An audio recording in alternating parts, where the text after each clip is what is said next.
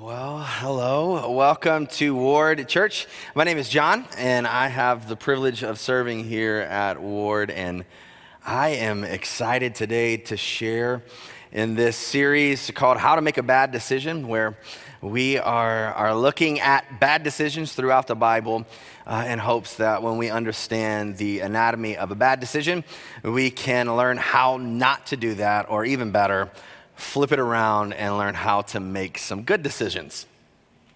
The first week we looked at Esau. We looked at Esau and saw that he thought short term. Then week 2, we looked at Rehoboam and how he refused wise counsel. And then last week, we looked at King David and saw that leading up to his bad decision, he made himself vulnerable. Today, we turn to the book of Judges. In Judges chapter 16, where we find our reading today, there's one of my life verses. One of my life verses. We actually stopped just before it. So I would love to read that for us all this morning. Judges 16, verse 22 says, "But the hair of his head began to grow again." That affects some of us more than others, but it's okay. Maybe it's not really a life verse to me, but we'll get to that later.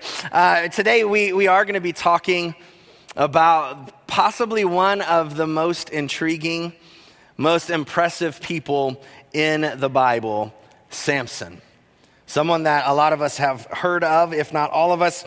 And when I read the story of Samson, I actually see a lot of myself in him. And I am aware that I do not possess two of the main attributes for which Samson is known, his strength and his hair. But I do see other aspects in Samson that I know are very alive within me. And I have the sneaking suspicion that they are inside of you as well. And I believe that as we work through the life of Samson this morning, we will see that it's these two aspects that we're going to talk about that really lead to the demise of Samson. And if we are not in a place where we can recognize and learn to appropriately respond to these aspects in our lives, then we will find ourselves in a similar situation as Samson. Maybe not specific, but find ourselves being devastated.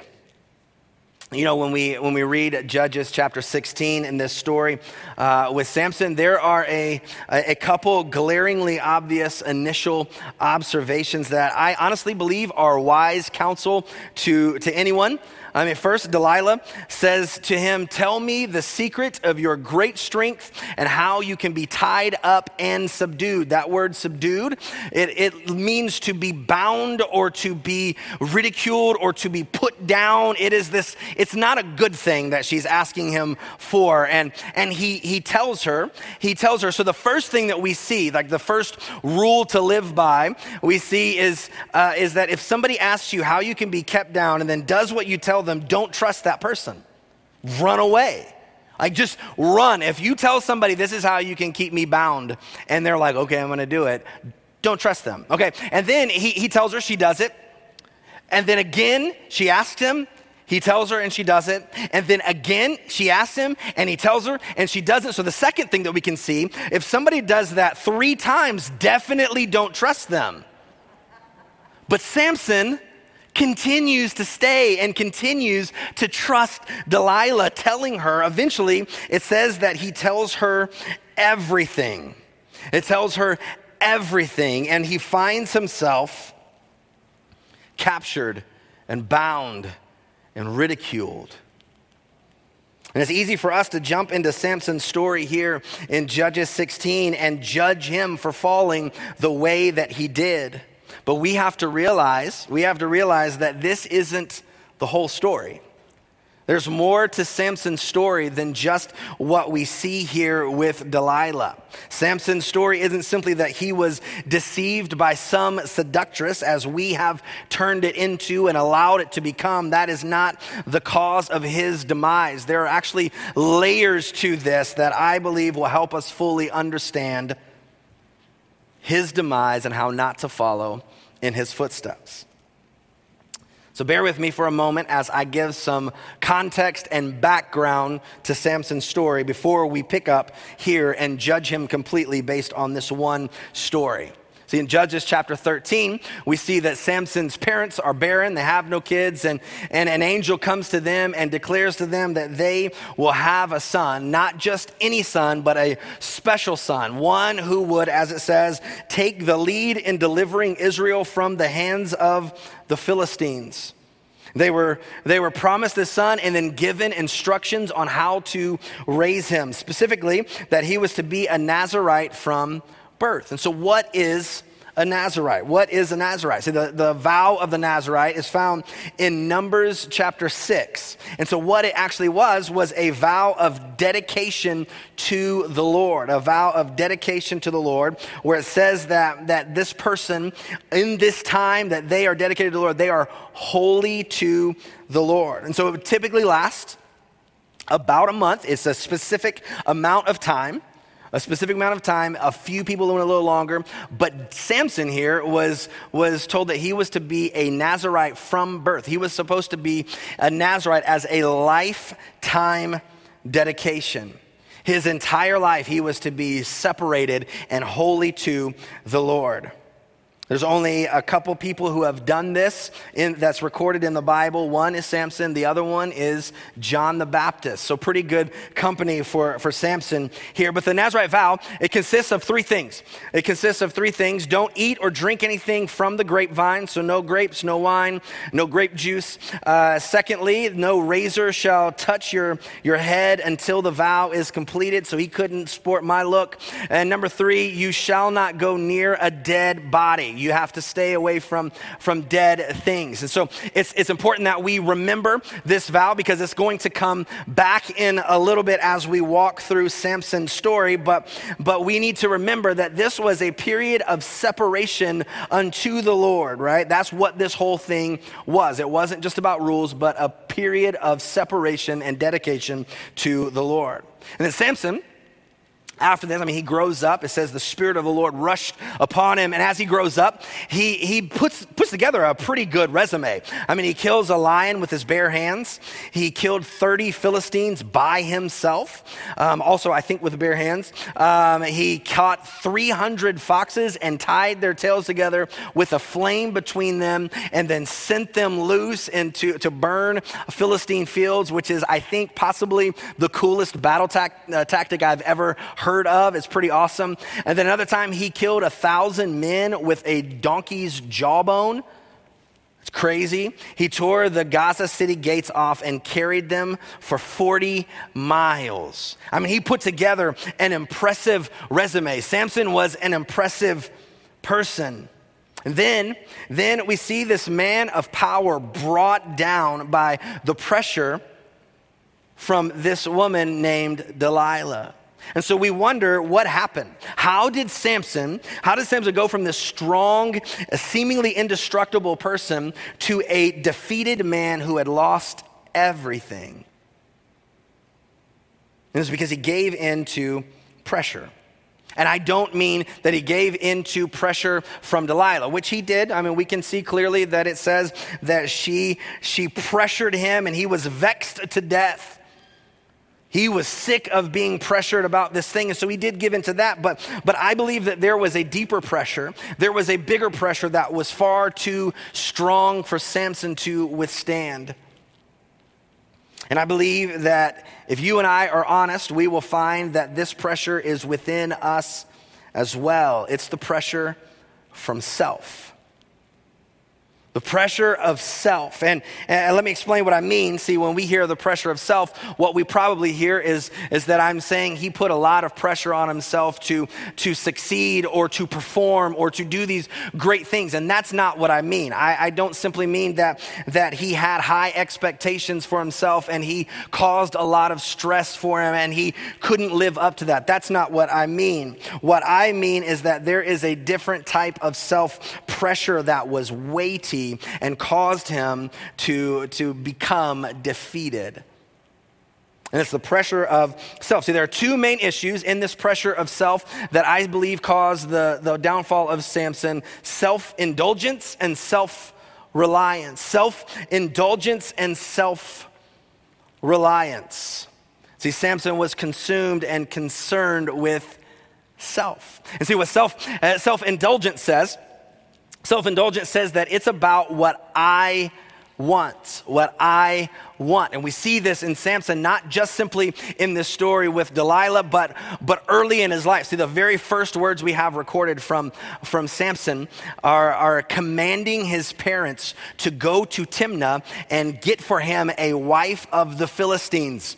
And he commands his parents to go down there and find this woman for him. And this would have been disrespectful to his parents and to his culture. But Samson did not care because, as he said, she is right in my eyes. He didn't care about the disrespect because he was concerned with what he wanted. Self-indulgence. It is about what I want. It is about what I want. And see, we see this over and over in the life of Samson, and not just with Delilah or with this woman from Timnah, but we see that he had the tendency to ignore what he should or shouldn't do when his desires surfaced. And see, when his parents did take him to go get this woman from Timnah, when they were on their way, he slipped off apparently away from his parents and went into this vineyard by himself. And while he was in this vineyard by himself, a lion comes to him and he tears the lion apart. He kills the lion with his bare hands. And then later, another trip down to Timnah again to see this woman that he was going to marry. He stops by this vineyard one more time. Now, I don't know if we recognize that, but remember the vow of the Nazirite, right? He could not touch or eat anything from the vine. So why is he in a vineyard now twice? Why put yourself in that place? Why allow yourself to tiptoe to the edge of what you can or cannot do? But Samson has done that twice. Now, the second time he's there, we see that he looks and he sees this lion that he had killed, the carcass of the lion, and he looks within and he sees that bees had begun to make honey inside of it. And so obviously he reaches down and he puts his hand inside of the lion and begins to eat that honey.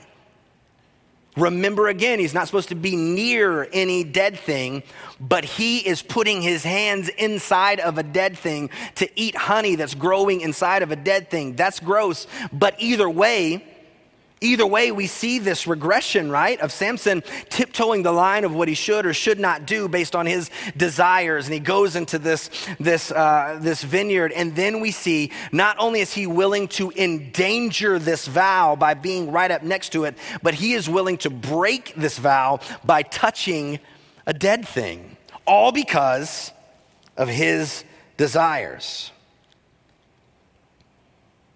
And so not only was Samson self-indulgent and concerned with what he wanted, he was self-reliant. And self-reliance says it's about what I can do. It's about what I can do. Samson was very concerned with what he can or cannot do, right? I mean, I think there's a verse right here in this passage of Judges chapter 16 that really just sums up the idea of what Samson felt about himself and who he was. He's already lost the power of God. He's already lost his strength. And he comes to, and this is what he says about himself: I will go out as at other times and shake myself free. I will go out and shake myself free. See, we said a minute ago that Samson had put together an impressive resume. He had accomplished some great things. He had no need to rely on anybody else. So yes, rely on self. He was a powerful man, right? I mean, I cannot get past the fact that he killed a lion with his bare hands. That's crazy to me. Like, if I see a lion running at me, I'm not just gonna get myself, okay, let's do this. No, I'm running and crying the whole way. But Samson killed this lion with his bare hands. And then he kills 1,000 men with a donkey's jawbone. Who even chooses that as a weapon? Samson was an impressive man. At the beginning of chapter 16, where it says that he was in Gaza with this prostitute, and at midnight he tore the city gates off and took them away. We kind of blow past that one like, oh, that's really not that. That's a big deal. See, the city gates were the point at which the city would say, this is how strong we are. You would want the gates to be the strongest part of the wall. And Samson went and ripped these gates up. They would have been 60 feet tall and weighed about 2 tons. And he picks them up and puts them on his shoulders and carries them what we know is 40 miles uphill. That's crazy.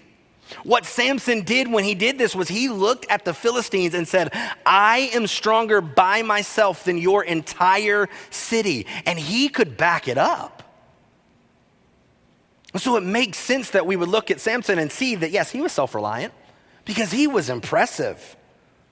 He was an impressive person. But being self-reliant seems to be admirable, and it makes you appear as though you are some larger than life, pick yourself up by your own bootstraps kind of person. But the reality is, when you are self-reliant to the point where Samson was, you become lonely. And when you're lonely, you become desperate for some type of connection because we're created for connection. We're created for relationships. So even without us knowing it, we become desperate for connection. And when we're desperate for connection, we let down our guard about who we will allow into our lives. And as we know, who we allow into our lives affects the direction of our life. There is no greater cautionary tale of the dangers of who you should and should not allow in your life than Samson. So we come back to the passage that we read earlier, and it seems easy for us to judge Samson based on this relationship with Delilah. It seems easy for us to say that this relationship with Delilah was his demise, but his demise happened so long before this moment. By the time Samson had even met Delilah, he was so self-indulgent and so self-reliant that he was blind to the red flags that we all caught immediately. That's what happens when you are self-indulgent and self-reliant. You are blind to the obstacles, blind to the red flags that are obvious. And so you notice as Samson in chapter 16, as he tells her what to do, to have him bound, to have him pushed down, to have him held captive, as he tells her, he actually gets a little closer. He starts off with these bowstrings, these fresh bowstrings, and then he's like, no, it's rope. And then he's like, actually, if you take my hair and you put it in this loom. And then as he gets closer, we see that his strength actually gets weaker each time. The first time with the bowstrings, it says that they fall off like they touched fire. That's easy. And then the second time, it says he breaks them like a string. He breaks the ropes like a string. And then the third time, he simply picks up the loom. And he's still coming out on top, but his strength is getting weaker and weaker. He's losing his strength. And I know this is going to be a shocker to all of us, but Samson's strength was actually not in his hair at all. It was in his connection to God. It was in his connection to God, and his connection with God was fading as he was becoming more and more self-indulgent and self-reliant. To the point that he so arrogantly so arrogantly thought that he could not only endanger the vow of the Nazirite by going near the grapevines in the vineyard, not only could he endanger it, not only could he break it as he did by touching the dead animal, but now he believed that he could end the vow. See, the ending of the Nazirite vow, they would shave their head. They couldn't cut it until the end. They would shave their head and they would burn it as a sacrifice to God. And he believed that he could completely end this vow and everything go on as it was before. He had lost sight that his strength was in his relationship with God because it was all about Samson. See, the biggest problem with self-indulgence and self-reliance is really that they oppose the gospel. They oppose the gospel. Self-indulgence says that it's about what I want, but the gospel says it's about what God wants.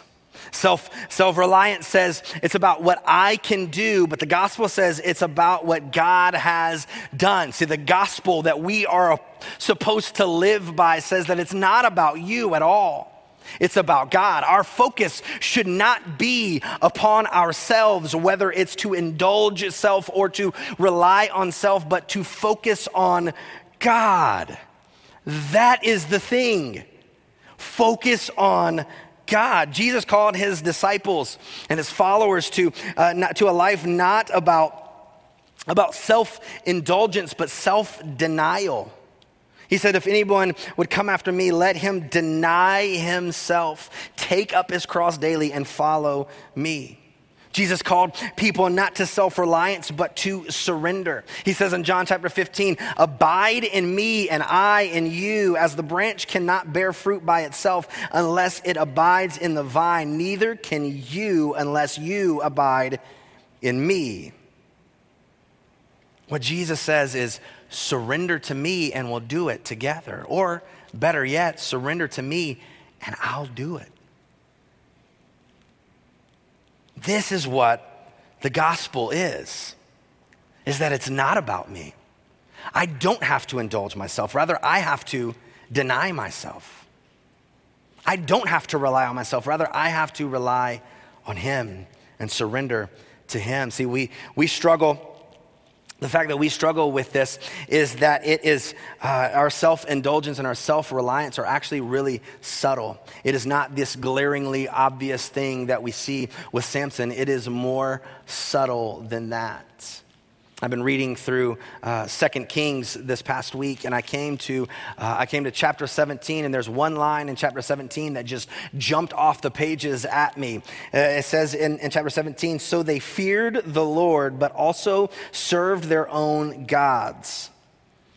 They feared the Lord, but also served their own gods. And this line was so intriguing to me, so interesting to me. How did they think this was going to go?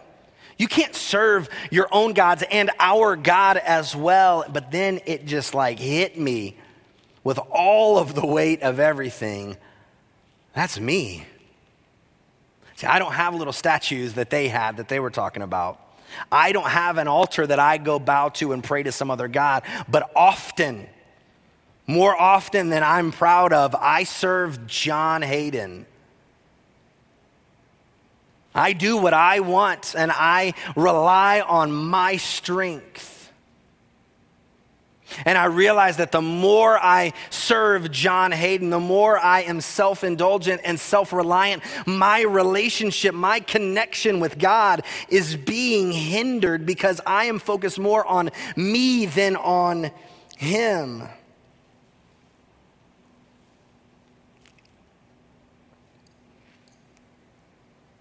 I wonder how many of you would say, "Ooh, that's me too." Oh yeah, I serve myself. I am more concerned about my desires than I am what God wants. I am more concerned about doing the things that I know I can do, and I avoid those things that I don't know that I can do. I avoid those things that are outside of my comfort zone because it's not what I'm used to, what I like, or what I can do. And so we stay in our little bubble and we avoid the gospel that we are called to live out because it's about us. And so I ask, How many of you are like me and you are Samson? Maybe you just haven't quite fallen yet to the place that he did. And then another question, how many of you are Samson and you have fallen to that place of devastation? I read verse 22 earlier as a failed attempt at being funny, but I wholeheartedly believe that that verse is one of the most beautiful verses in the entire Bible. And the hair on his head began to grow again, not just because of this, but because of the grace of God. That's what that is. The grace of God, that even in the biggest failure of his life, but almost of all time, Samson finds himself where the grace of God is rushing back to him. I found myself as we sing this song, "Your goodness is running after me." I find myself feeling what Samson probably felt there in his prison cell or as he was pushing the millstone around. The goodness of God running back to him, because there is grace.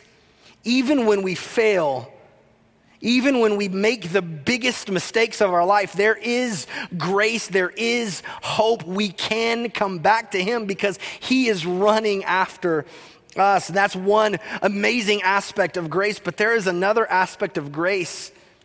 There is another aspect of grace that we forget about often. It is the aspect of grace that keeps us from falling, that keeps us from going there. It's the aspect of grace that calls each of us to a life that is not about me, but about him. A life that is not about self-indulgence and self-surrender or a self-reliance, but about self-denial and surrender. Not just for the sake of being able to say that you did it, but simply because it is the way of Jesus. That is the life that we are invited into, is the way of Jesus, which is about self-denial and surrender. Because it's not about you and it's not about me, it's about him. Would you pray with me? Father, I thank you for your goodness. I thank you for your grace. I pray that you would speak to each one of us today. In your name we pray. Amen. Amen.